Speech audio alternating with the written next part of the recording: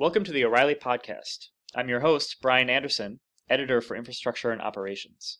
I'm here today with Sean Kane, lead site reliability engineer for the Container Fabric team at New Relic, and co-author of the recent O'Reilly book, Docker Up and Running.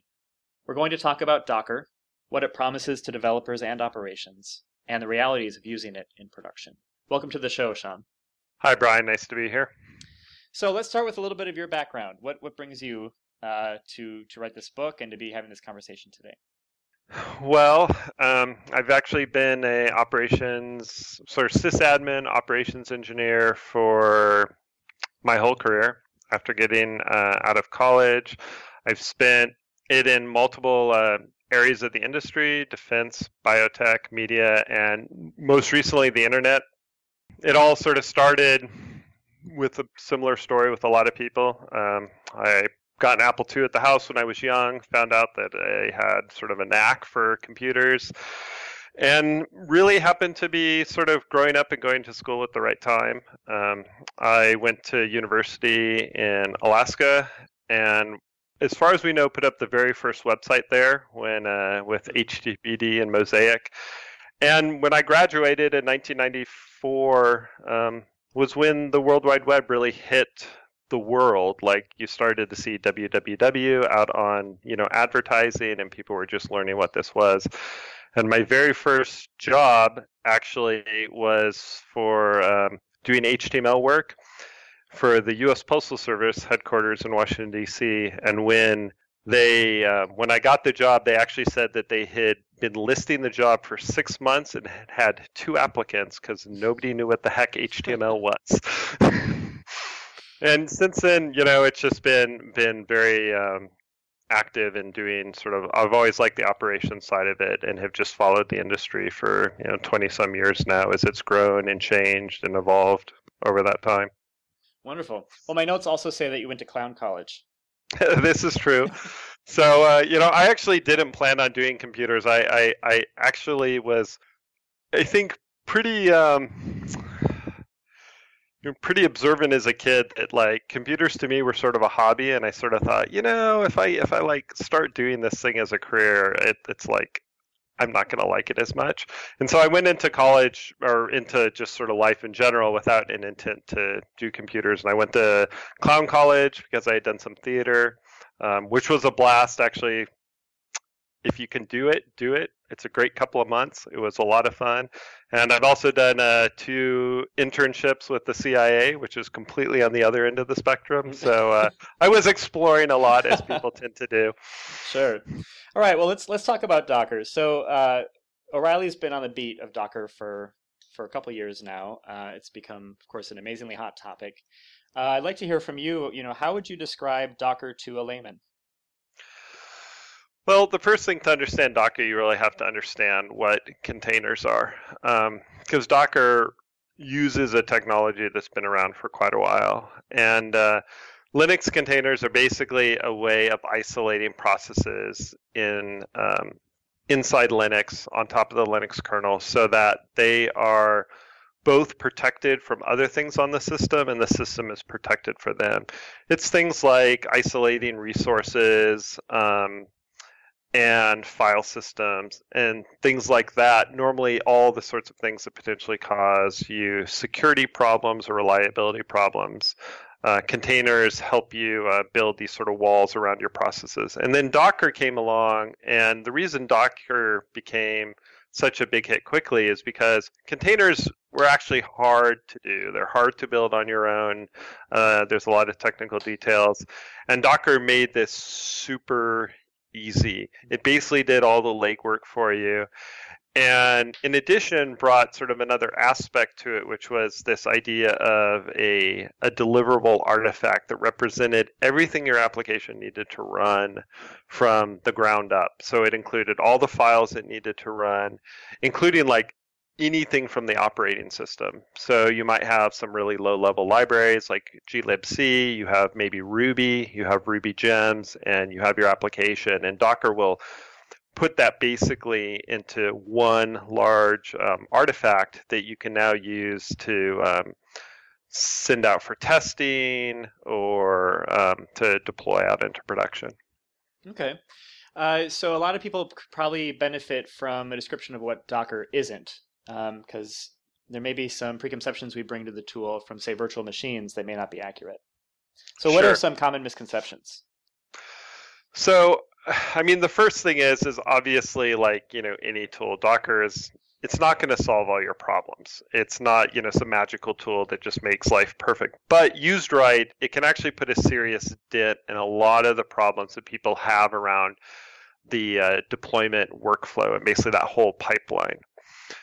Docker isn't virtualization. That's a common misconception. It doesn't actually virtualize at all. All your processes are running on top of the Linux kernel directly. So as an example, in something like VMware or KVM, you could run Windows on top of a Linux server. But with Docker, you can actually only run Linux binaries inside a Linux container because it's still running natively on top of the kernel. I see. Okay, so then that makes sense. So then, what Docker really does, I guess I'm particularly curious. Say from a developer perspective and an operations perspective, what does Docker do? Right. So Docker basically provides this consistent artifact that we mentioned a little earlier, which represents sort of everything that you need to run your application in Linux. Now, this could be a whole framework of, again, as we said, sort of OS, low-level libraries, Ruby gems, and that whole big stack. It could be very, very small, like a statically compiled Go binary, which actually can run literally a single file can run inside a container that doesn't need anything else but the Linux kernel to do its job. But the big thing that Linux or that Docker provides is this ability to take this artifact that you have, a single artifact, and use it at all stages of your deployment workflow.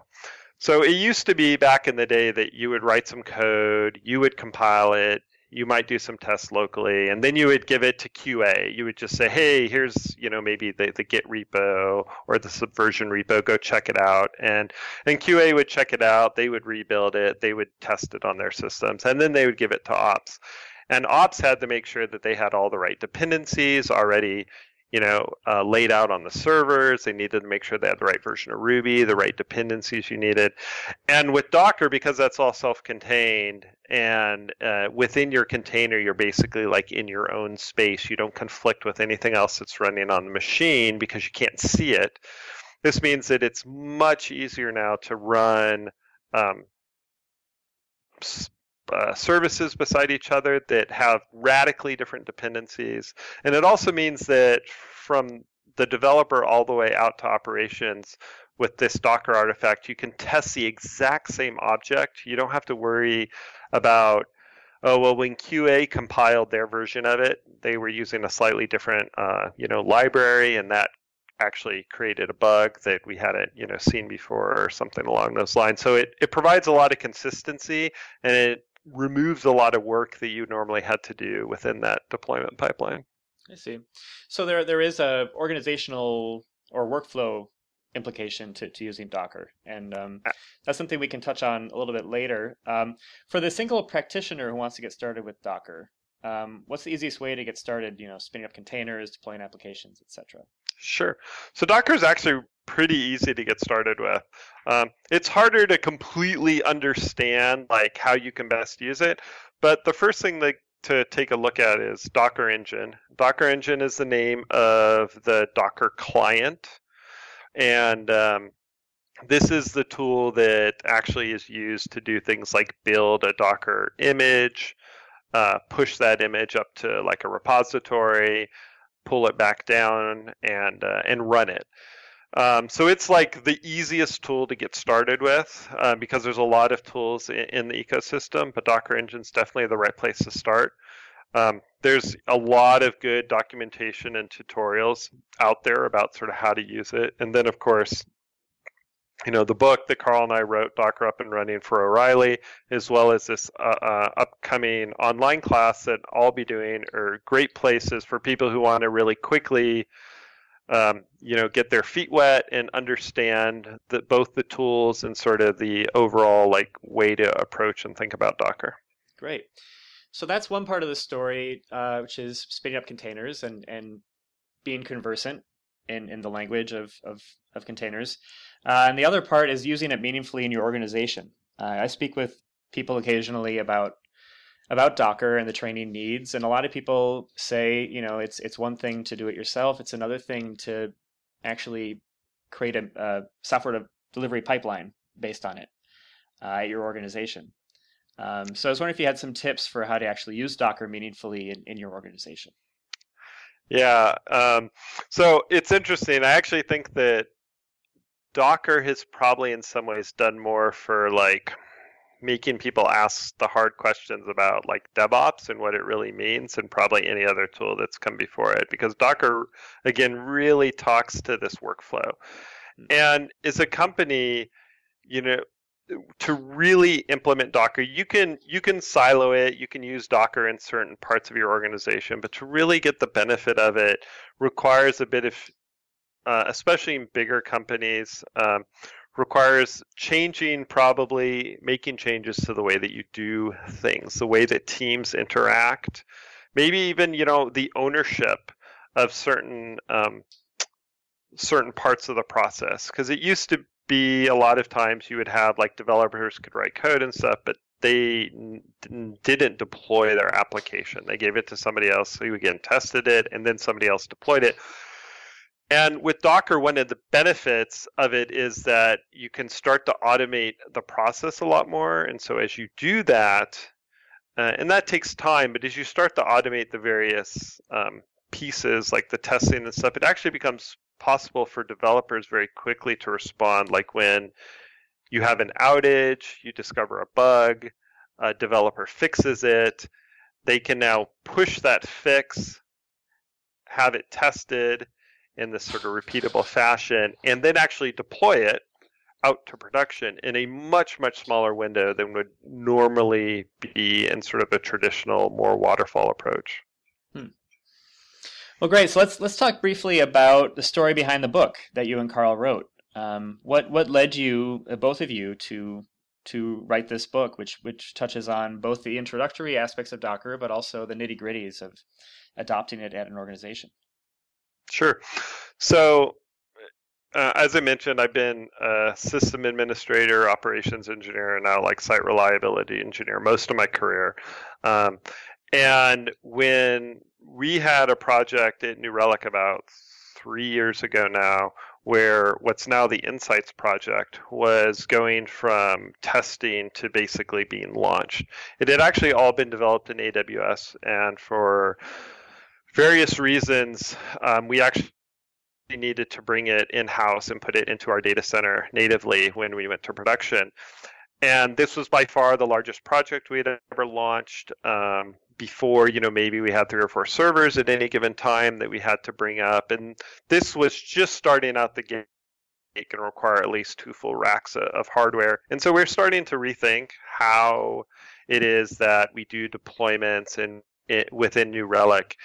And Docker at that time, this would have been like the fall of 2013. So Docker had been out for 6 months. A lot of us had read about it, were very interested in the potential of it. And so since this was sort of a greenfields deployment, we actually, a big new project, we decided to take some time and try to get Docker working with it.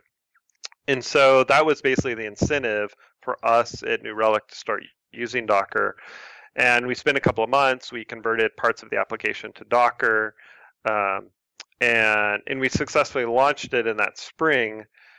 And I think right around the early summer, it might have actually been at OSCON here in Portland, I had just gone to the very first DockerCon. O'Reilly was there, and we started talking about Docker and the technology and where it was going, and in the interest of writing a book. And so New Relic actually was willing to give both Carl and I the time to sit down and write the book.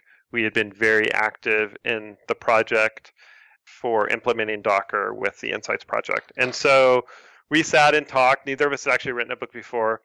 And we decided that, we would do this together. And a story that we hadn't heard in all our time with Docker was really why use Docker in production. Like a lot of the excitement was around the development story, and I actually think that's true today. And I think there's a lot of value there, but of course a business wants to understand also, why will this, make production more reliable, or allow us to have better uptime and things like that. And so we wanted to talk from that sort of operations engineer perspective. And so that's, what we brought to the book was a lot of both our experience from actually having used this for quite a while at that point, and also like our outlook of like what the value was to the business and how it could be used to really transform the way that businesses manage their technology. Great. So the journey that you folks went through with New Relic to adopt a containerized infrastructure is a journey many other companies are considering at the moment. And I'm curious, what are some of the value propositions for the switch to Docker? We've talked about that briefly, but I'd be curious to hear a bit more. Sure. So again, the development pipeline's a big one. Streamlining that is probably that whole process from development to deployment is a big plus. There's also this ability, again, to take all these application dependencies, combine them all together, deliver them basically in one large artifact that doesn't need necessarily to be supplied to any other team. It can just be, forwarded. Once a developer has potentially pushed it up to the repository, it can be pulled down by your Jenkins jobs automatically and used, and then even pulled down if you had some sort of deployment process as well, and then deployed out into production. It can make it incredibly simple to redeploy applications during regular operations or emergencies. So in our environment, one of the things we did is we actually wrote a small wrapper tool for some of our workflow called Centurion, which is actually an open source project, which was intended to be a very, very, very simple client for developers to use to manage and deploy their applications to Docker. And this was long before most of the orchestration tools existed out there or were widely used for Docker.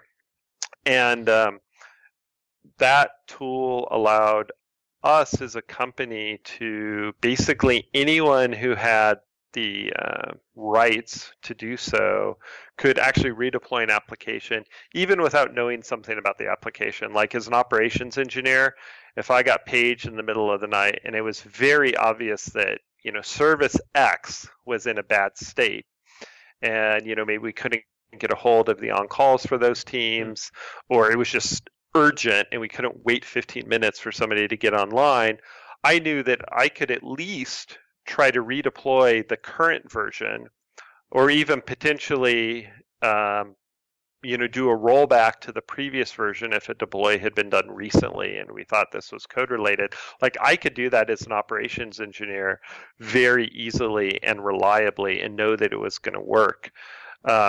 Whereas before, if there were 100 services out there and they all were done with their special, developer magic, and some people use Capistrano and other people used, some other deployment tooling, it was very, very hard for us as an operations team to actually make a decision like, we're going to just redeploy this to see if we can get it back into a healthy state. But with Docker and Centurion, in our case, that became much, much easier to do. I see. So things can go really well, and it can really help you out. I'm curious, what can go wrong if you adopt a containerized infrastructure? Right. So there's when you basically approach this stuff, one of the things that you have to have is a really open mind, because to really take advantage of this stuff, you have to rethink how you do things. And there are sharp edges, sometimes around integrating with potentially maybe you have like static services that need to actually talk to this dynamic Docker environment you're building. Or you need to deal with, some traditional things that can actually change pretty significantly as you start to get into having a truly dynamic Docker environment, which you don't have to start with. You can actually start with a pretty simple static sort of Docker environment. But if you're going to get to the point where, hey, we launch a container, we've got 5 of these services, they just get, not randomly, but they get sort of automatically, dynamically put out onto servers, and that can change between deployments. You have to rethink things like how you do monitoring, how you do service discovery, like how do we find out? And these are things that some of the bigger orchestration tools like Kubernetes help try to solve. But they are things that if you're doing it yourself, you'll start to get to a point where your Docker usage will grow to a point where you're like, okay, we got to figure out how we're going to do logging now. Like we need to do logging slightly differently, or we need to, do our monitoring slightly differently.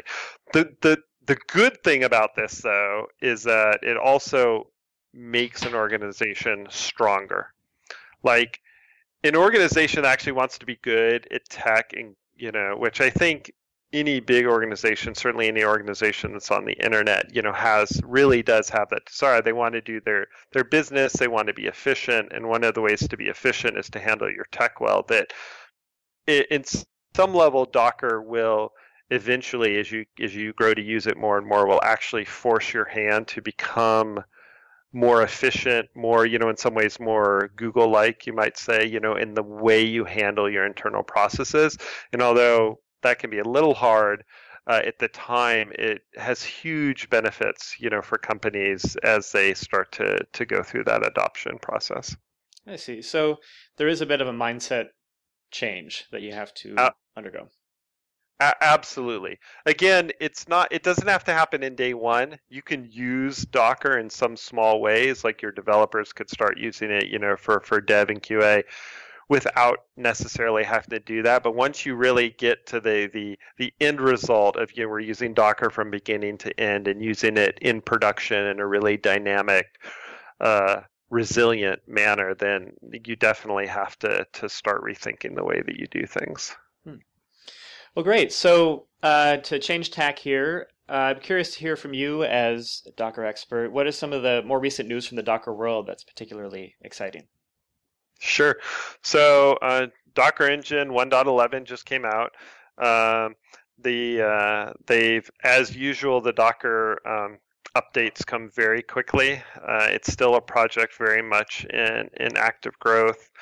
But one of the really interesting things, certainly from both a new user and people who've been using Docker for a while, is that there are 2 Docker betas for Windows and the Apple Macintosh that now allow you to run Docker basically locally on your laptops or workstations without running or installing something like VirtualBox or some sort of additional VM software. And what they're doing there is they're actually leveraging, since Docker itself, the Docker daemon, actually only runs on Linux. What they're doing there is using the native virtualization technologies in both platforms. So I believe Hyper-V in Windows and what's called Xhive on the Mac, so that they can basically very quickly bring up a super thin Docker VM. And it basically, to the user, feels like it's completely native. And that's actually a huge usability improvement, because historically you had to install Docker and install boot to Docker or Docker machine and VirtualBox. And, the setup was a bit trying, especially for people who weren't, used to using VMs or familiar with Linux. This makes it a lot more approachable for for a lot of other developers. Yeah, that sounds pretty slick. So before we end, I wonder if you have a few tips to reiterate for our audience. A few things to consider before you move your infrastructure to Docker. Sure. So the biggest thing I would say is don't rush, but don't really hold back either. If you look at your processes, try to find sort of the worst pain point in your current deployment process, pipeline, tests, maybe it's your testing, and focus on that. Try to see how you can use potentially Docker to help make that small piece better. I think sometimes people are really intimidated because they look at the whole thing and it just seems really overwhelming. But here we actually solved a very small problem, which was like, how can we make it easier for developers to deploy in a more repeatable fashion? And we just focused on that initially. And that was the first thing we rolled out, and then we sort of build upon that. So you can deploy something very simple to start with, and you might you could actually, like if you use Jenkins, you could say, you know what, we're going to have, maybe our developers don't even use Docker, but we're going to use Jenkins to take the code base and build it inside a Docker container and do all the testing inside a container. And verify that the tests work, and then destroy the container. And maybe that's the first place you start, is simply on that very focused thing, and then you sort of expand from there. And then I would also say sort of start in the same sense, like start static and then evolve to this sort of truly dramatic or dynamic environment. Kubernetes is all the stuff right now, or Mesos, or any of these technologies, but jumping in feet first into that, unless you've got really experienced like operation engineers in your organization, is probably taking on a bigger bite than you can chew. And it doesn't allow you to spend time actually getting to understand sort of the technology itself of Docker and what it's good at. So focusing a little bit on Docker first, and then sort of migrating up into the big orchestration picture is also valuable. Well, truly dynamic sounds like a good place to be. Yes, absolutely. Yeah. Wonderful. Well, thank you very much, Sean. This is fantastic. Thank you for taking the time for this. Yeah, no problem. It's glad to talk anytime. Great. So for listeners who would like to learn more, definitely check out Sean and Carl's book, Docker Up and Running. And be sure to sign up for Sean's online Docker training, where he gets you up and running with the tool in a couple of short sessions.